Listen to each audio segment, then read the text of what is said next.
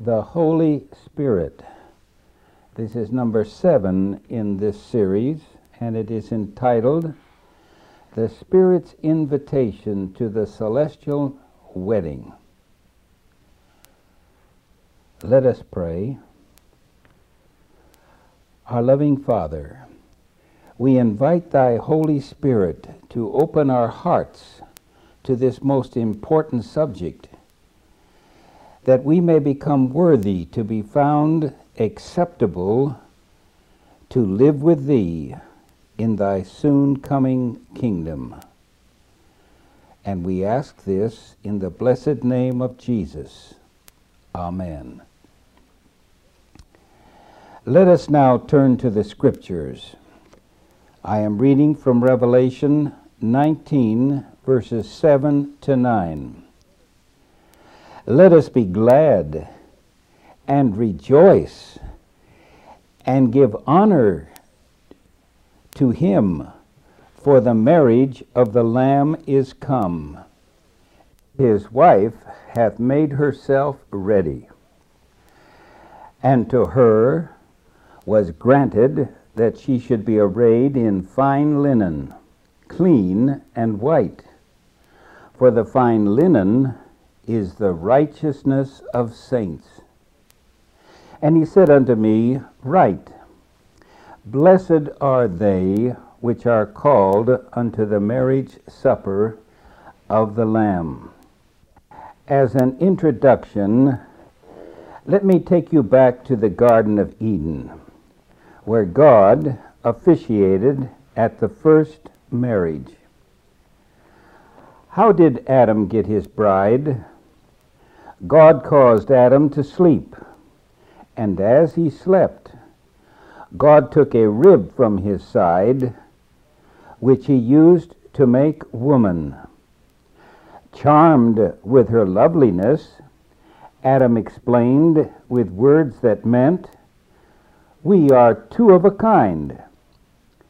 You'll notice this in Genesis 2:23, for he said, "This is now bone of my bone, and flesh of my flesh." And God pronounced them man and wife, saying, and I'm quoting Genesis 2:24, "Therefore shall a man leave his father and mother, and shall cleave unto his wife, and they shall be one flesh." Herein is a very deep spiritual lesson. For Adam typified the second Adam, who was Christ. He left his father to seek a bride in this world. He also slept a very deep sleep, even the sleep of death. And through the twin streams of water and blood, which flowed from his side, he wins his bride. Thus we read in the Mount of Blessings, page 64. In both the Old and the New Testament, the marriage relation is employed to represent the tender and sacred union that exists between Christ and his people. How beautiful. Now, before we proceed further, we must consider a principle of interpretation that has led some to make a shipwreck of their faith.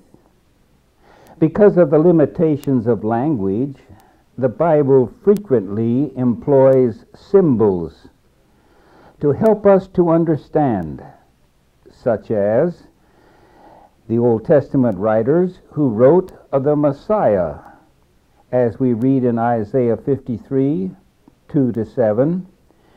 It spoke of him as a root out of dry ground, and a man of sorrows, stricken, smitten of God, and afflicted. And then we read, and brought as a lamb to the slaughter. What a picture of suffering is revealed to us of the Messiah who was to come. Yet, Isaiah also painted the coming Messiah in a vastly different picture, as we read in Isaiah 9:2 and 63 1-6.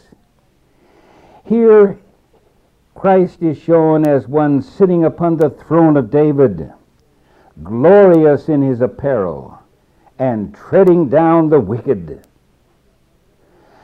Now, because of this latter description, the Jews had difficulty in reconciling the Messiah's humiliation with the glory that he was said to attain.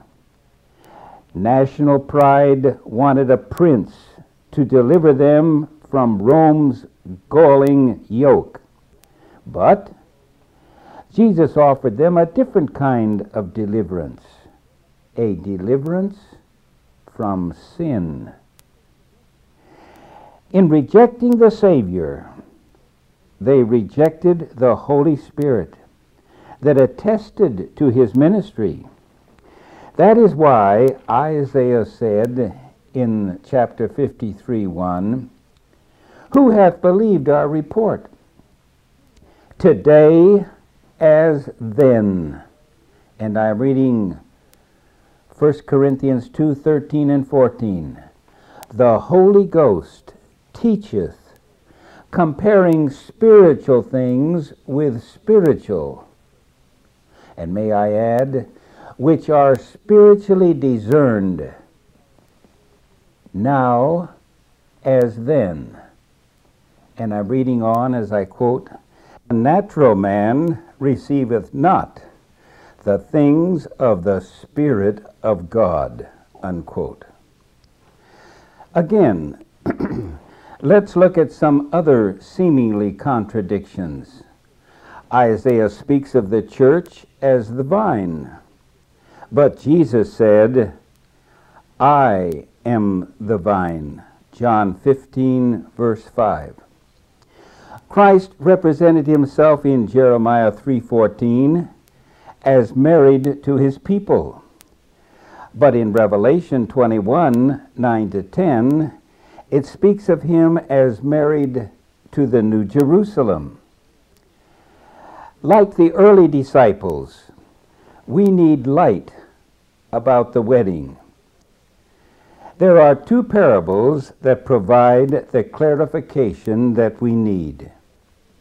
The parable of the wedding garment, found in Matthew 22, 2-13, shows that a person's welcome to the wedding depended upon his wearing the robe of Christ's righteousness.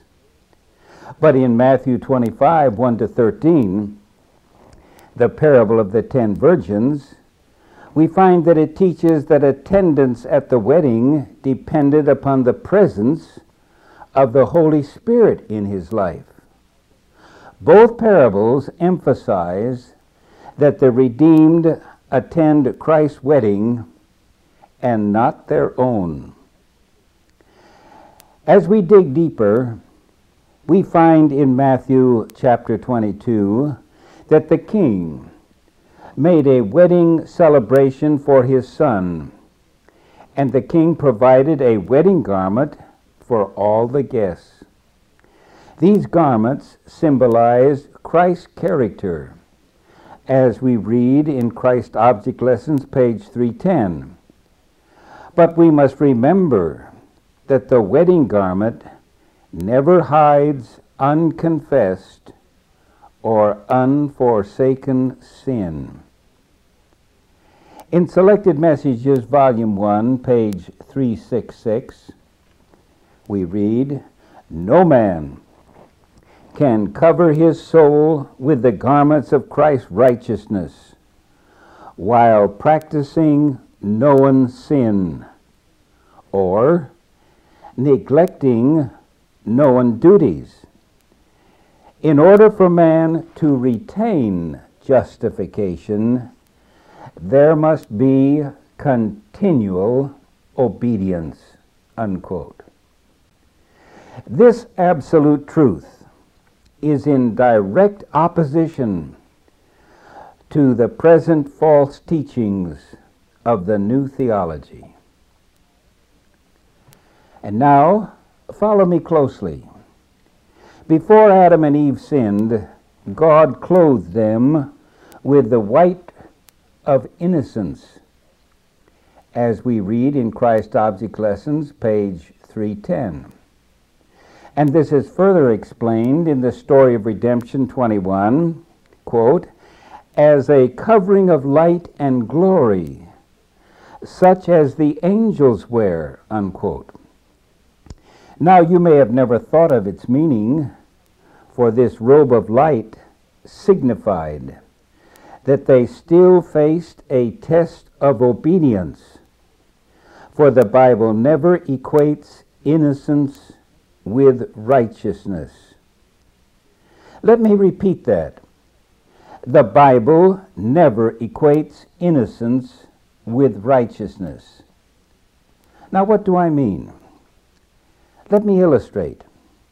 A young lady in her innocence is pure as the new fallen snow. But when she is tempted to break her virginity before marriage, she cries, "No, never." Now, she has something more than innocence, for innocence tested has become virtue. So, in the spiritual sense, this can also be said of righteousness. By the king's examination of the guests, as we read in Christ Object Lessons, page 310, quote, it represents a work of judgment, unquote. The king sees a man who has presented himself in his citizen's garb. He now stands speechless as God asks, "Why did you ignore wearing the special robe that I had prepared for you?" Never forget, God always has the last word. When does the wedding between Christ and his bride take place? Let me turn to Ellen White and let us find our answer. In Early Writings, page 251. I saw that while Jesus was in the most holy place, he would be married to the new Jerusalem. Then she explains this further in Early Writings, page 280. While Jesus had been ministering in the sanctuary, the subjects of the kingdom were made up, and the marriage of the Lamb was consummated, unquote. According to the parable of the 10 virgins, there were only 5 with oil who had made the needed preparation. How is this? For in the book, Sons and Daughters, page 18, we read, all the virgins had lamps, that is, an outward semblance of religion, but only 5 of them had inward piety. 5 of them were wanting in the oil of grace. The Spirit of life in Christ Jesus, the Holy Spirit, was not abiding in their hearts, unquote. That's an eye-opener, isn't it? In speaking of Adventist believers, Ellen White stated in Early Writings, page 255, it was represented to me that the remnant followed Jesus into the most holy, and they by faith entered the most holy. They found Jesus. Now, isn't that amazing? Immediately you can see how important it is to study the sanctuary teaching. In Christ Object Lessons, page 408, I quote, "The 5 foolish virgins represent all those who refuse this light and are destitute of the Holy Spirit." Oh, how few of God's remnant today realize the importance of the sanctuary teaching as given to our people. In this parable, the foolish virgins arrive at the wedding, only to find the door is shut. From these parables, we learn that attendance at the wedding depended upon 2 points. First, wearing the robe of Christ's righteousness, and second, having the Holy Spirit abiding within them, controlling the entire life. Now this brings us to a big question. What does the symbolism of this message have as a spiritual lesson for us today?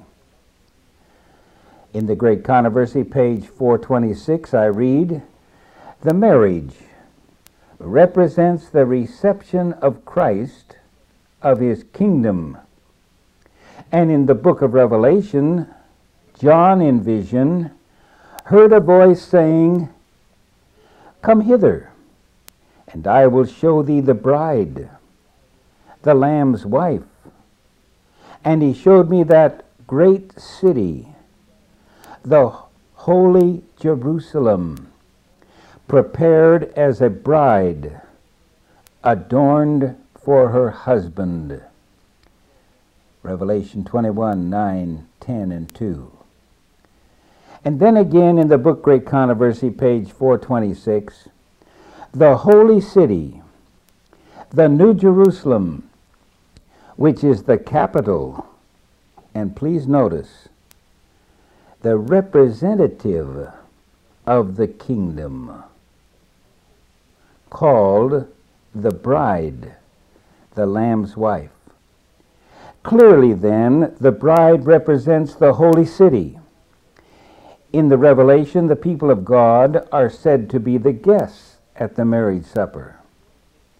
If guests, they cannot be represented also as the bride, unquote.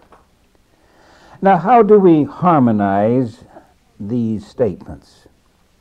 In the Great Controversy, page 426, we read of the guests, "They were not to be present in person at the marriage." Why?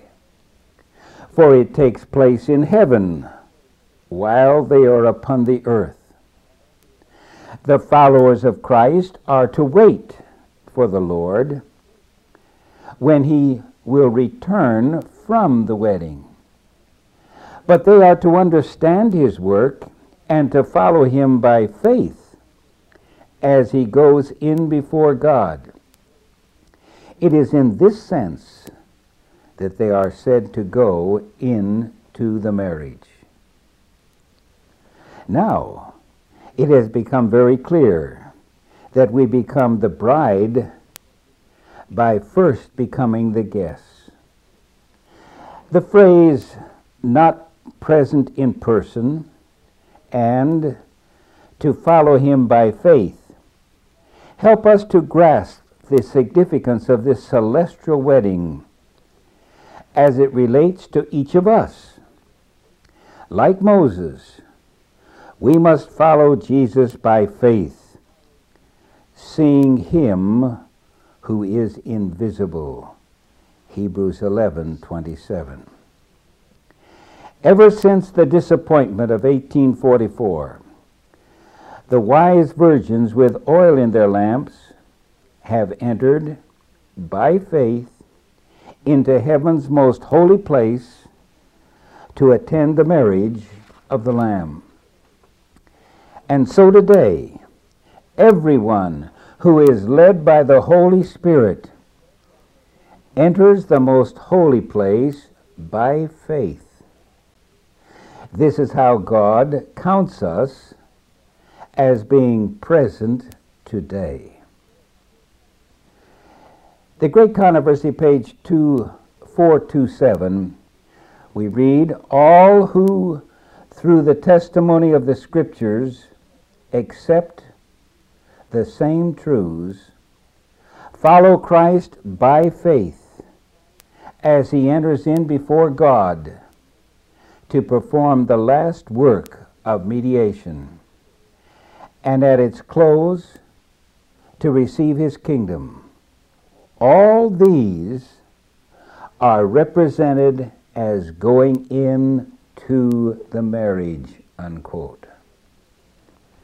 Now let's do some more serious thinking. Have we entered the most holy place by faith? Does the knowledge of knowing what takes place in heaven's sanctuary stir a deep devotion within your heart to be ready for his soon coming? Why do I ask these questions? Because back in 1890, many of the professed believers were unprepared. I'm reading of their condition in the Review and Herald, February 25, 1890.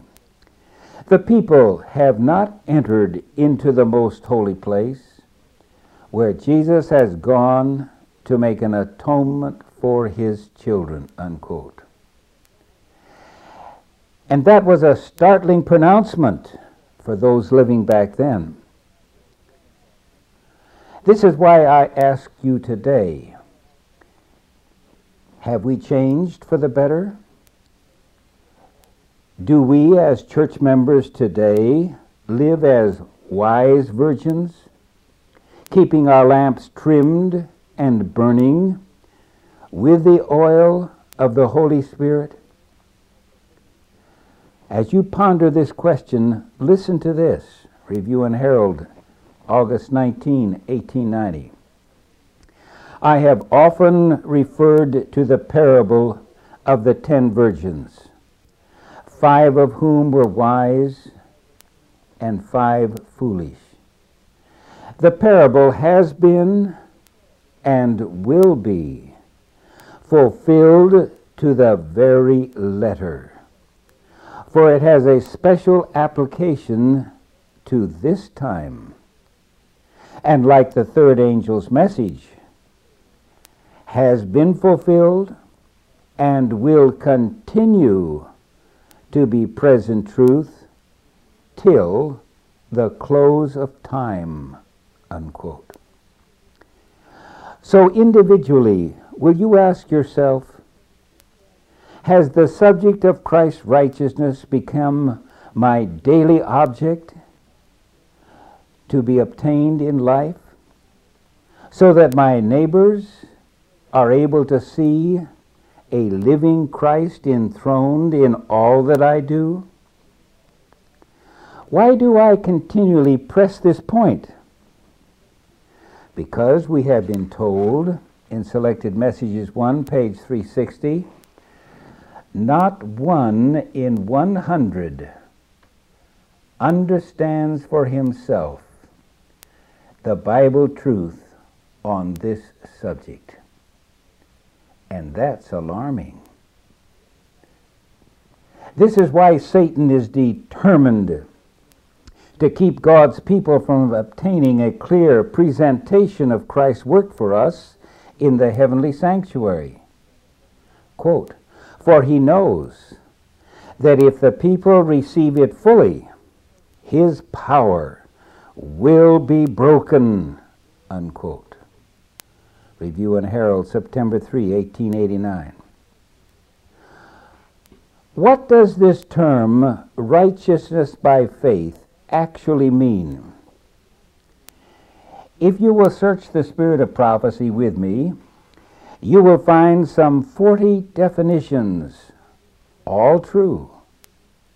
Let me give you some sample statements. In Christ Object Lessons, page 312, righteousness is right doing.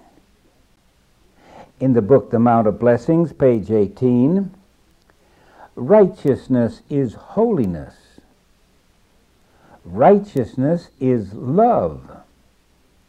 The righteousness of God is embodied in Christ, and we receive righteousness by receiving Him. In the Desire of Ages, page 310, the righteousness which Christ taught is conformity of heart and life to the revealed will of God. Now, although this doctrine may seem simple to understand, we will never attain to the righteousness of Christ if we are not daily filled with the abiding presence of the Holy Spirit. In Selected Messages 1, page 374, we are told, in order that we may have the righteousness of Christ, we need daily to be transformed by the influence of the Spirit. Lest I have failed to impress this point, I repeat, righteousness without the Holy Spirit does not exist, because righteousness denotes the presiding presence of God's Holy Spirit in the daily life. For it's the Spirit that stimulates faith and provides the power that enables the believer to live Christ's life. Steps to Christ, page 63, says, our only ground of hope is in the righteousness of Christ imputed to us. And how is this done? In that, wrought by His Spirit, working in and through us. Christ's righteousness provides both an instant and a continual experience.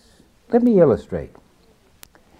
Napoleon's white charger got away from him while he was in a battle. A private rushed out and caught the horse by the bridle and led him to the general. Pleased, the general said, "Thank you, Captain." The private saluted. "What regiment, sir?" The private had accepted as a fact what Napoleon had intended as a thank you. Napoleon couldn't go back on his word, so he gave the private a captaincy. God wants us to take him at his word, but God makes no idle promises. Don't be amazed. I'm quoting Steps to Christ, page 51.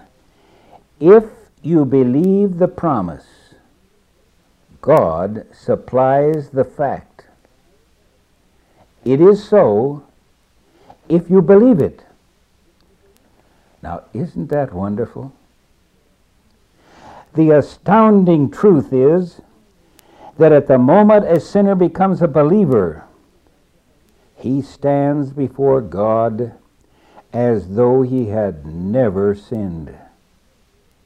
What a glorious truth. Praise his name. But don't forget, the believer always accepts God's conditions, demanding obedience, made possible by the help of the Holy Spirit. And the believer receives even more than forgiveness. God places to his account the perfect righteousness of Christ. God credits him with always having done the right thing in the right way, just as Jesus did. Oh, what a God of love! It sounds unbelievable, but it's true. How can God make such possible? Because through the agency of the Holy Spirit, we become new creatures. 2 Corinthians 5:21 says, made in the righteousness of God in Him. You see, God holds nothing back. The Bible tells us of God's righteousness in Psalms 119, 1-4-2. It says, thy righteousness is an everlasting righteousness. Selected Messages 1, page 394, tells us, Ellen White observes, quote, the provision made is complete, and the eternal righteousness of Christ is placed to the account of every believing soul. Did you get that? The eternal righteousness. God offers nothing less. Let me state it in these words. God could not have offered more. Let me enlarge upon this wonder just a little further. The term righteousness by faith in Christ includes both imputed righteousness and imparted righteousness. For the Spirit, the Holy Spirit, provides both. Let me read it. 1 Corinthians 6:11. Ye are sanctified, ye are justified in the name of the Lord Jesus by the Spirit of God. We must understand that it is the Holy Spirit that gives us a fitness for heaven. Desire of Ages, page 671. It is the Spirit of truth working through the Word of God that Christ subdues His chosen people to Himself. Christ has given His Spirit as a divine power to overcome all hereditary and cultivated tendencies to evil. Don't you just feel like saying, praise God? How wonderful. And this is not difficult to understand as you read in Christ Object Lessons, page 312. When we submit ourselves to Christ, the heart is united with His heart. The will is merged in His will. The mind becomes one with His mind. The thoughts are brought into captivity to Him. We live His life. This is what it means to be clothed with the garment of His righteousness. Now, you can see this is the same as I mentioned when we began this study. When God united Adam and Eve in marriage, Genesis 3:24, for He said, they shall be one flesh. So now we can understand the statement that righteousness by faith is the third angel's message in verity. Evangelism, page 190. Because it represents the uplifted Savior, as you read in Testimonies to Ministers 91. This is the message that God commanded to be given to the world. It is the third angel's message, which is to be proclaimed with a loud voice and attended with the outpouring of His Spirit in a large measure. This is why Keep the Faith end-time messages always stress the need for the Holy Spirit today. in the book Sons and Daughters of God, page 368, only those who are clothed in the garments of his righteousness will be able to endure his presence when he shall appear with power and great glory. Christ's Object Lessons, page 97. The essence of all righteousness is loyalty to our Redeemer. This will lead us to do right because it is right. Thus, we shall be imbued with the latter rain's power.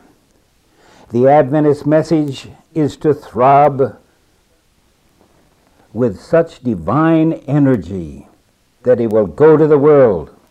Gospel Workers, page 27. Everyone is to bear the last call to the marriage supper of the Lamb.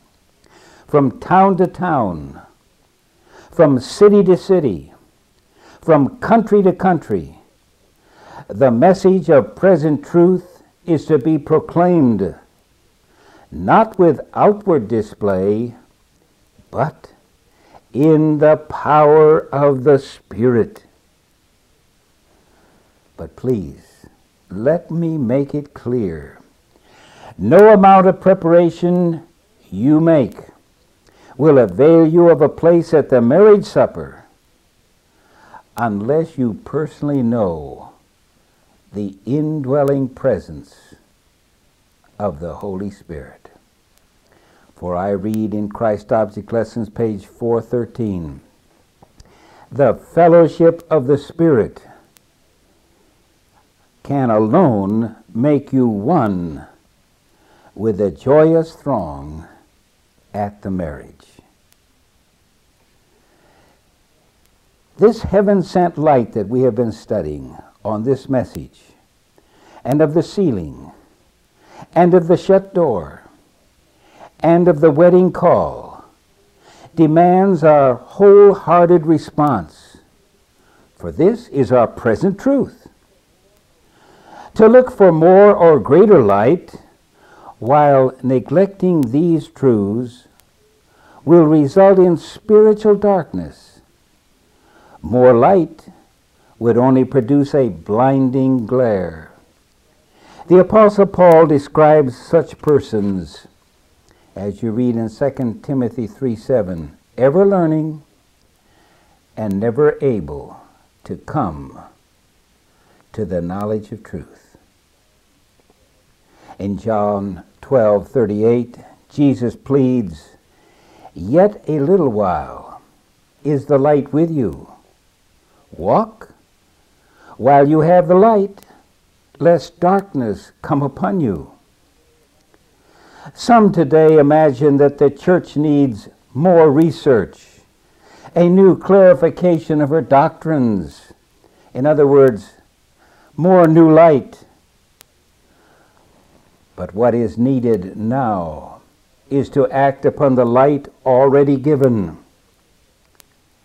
Never forget, and I'm reading Testimonies to Ministers 240, the Lord does not propose to perform for us either the willing or the doing.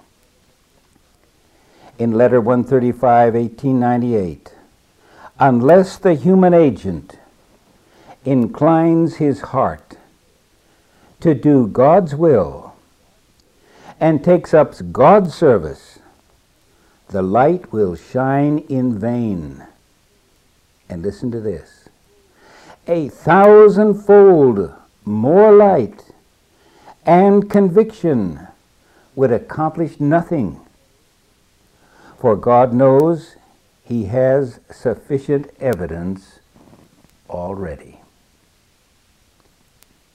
Let us pray. Oh, dear God, help us to shut out from our ears the glamorous call for more new light today, but rather fill us now with the mighty power of the third person of the Godhead, that we may receive thy robe of righteousness. Amen.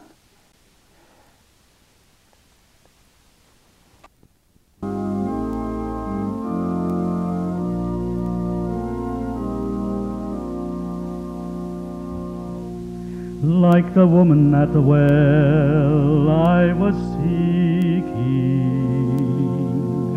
for things that could not satisfy.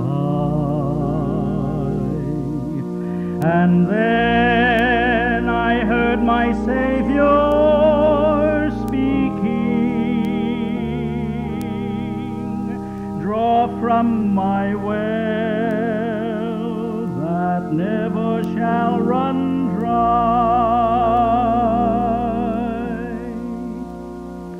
Fill my cup, Lord, I lift it up, Lord. Come and quench this thirsting of my soul. Bread of heaven, feed me till I want no more. Fill my cup, fill it up and make me whole. So my brother, if the things this world gave you leave hungers that won't pass away, my blessed Lord will come and save you if you kneel to him and humbly pray. Fill my cup, Lord, I lift it up, Lord. Come and quench this thirsting of my soul. Bread of heaven, feed me till I want no more. Fill my cup,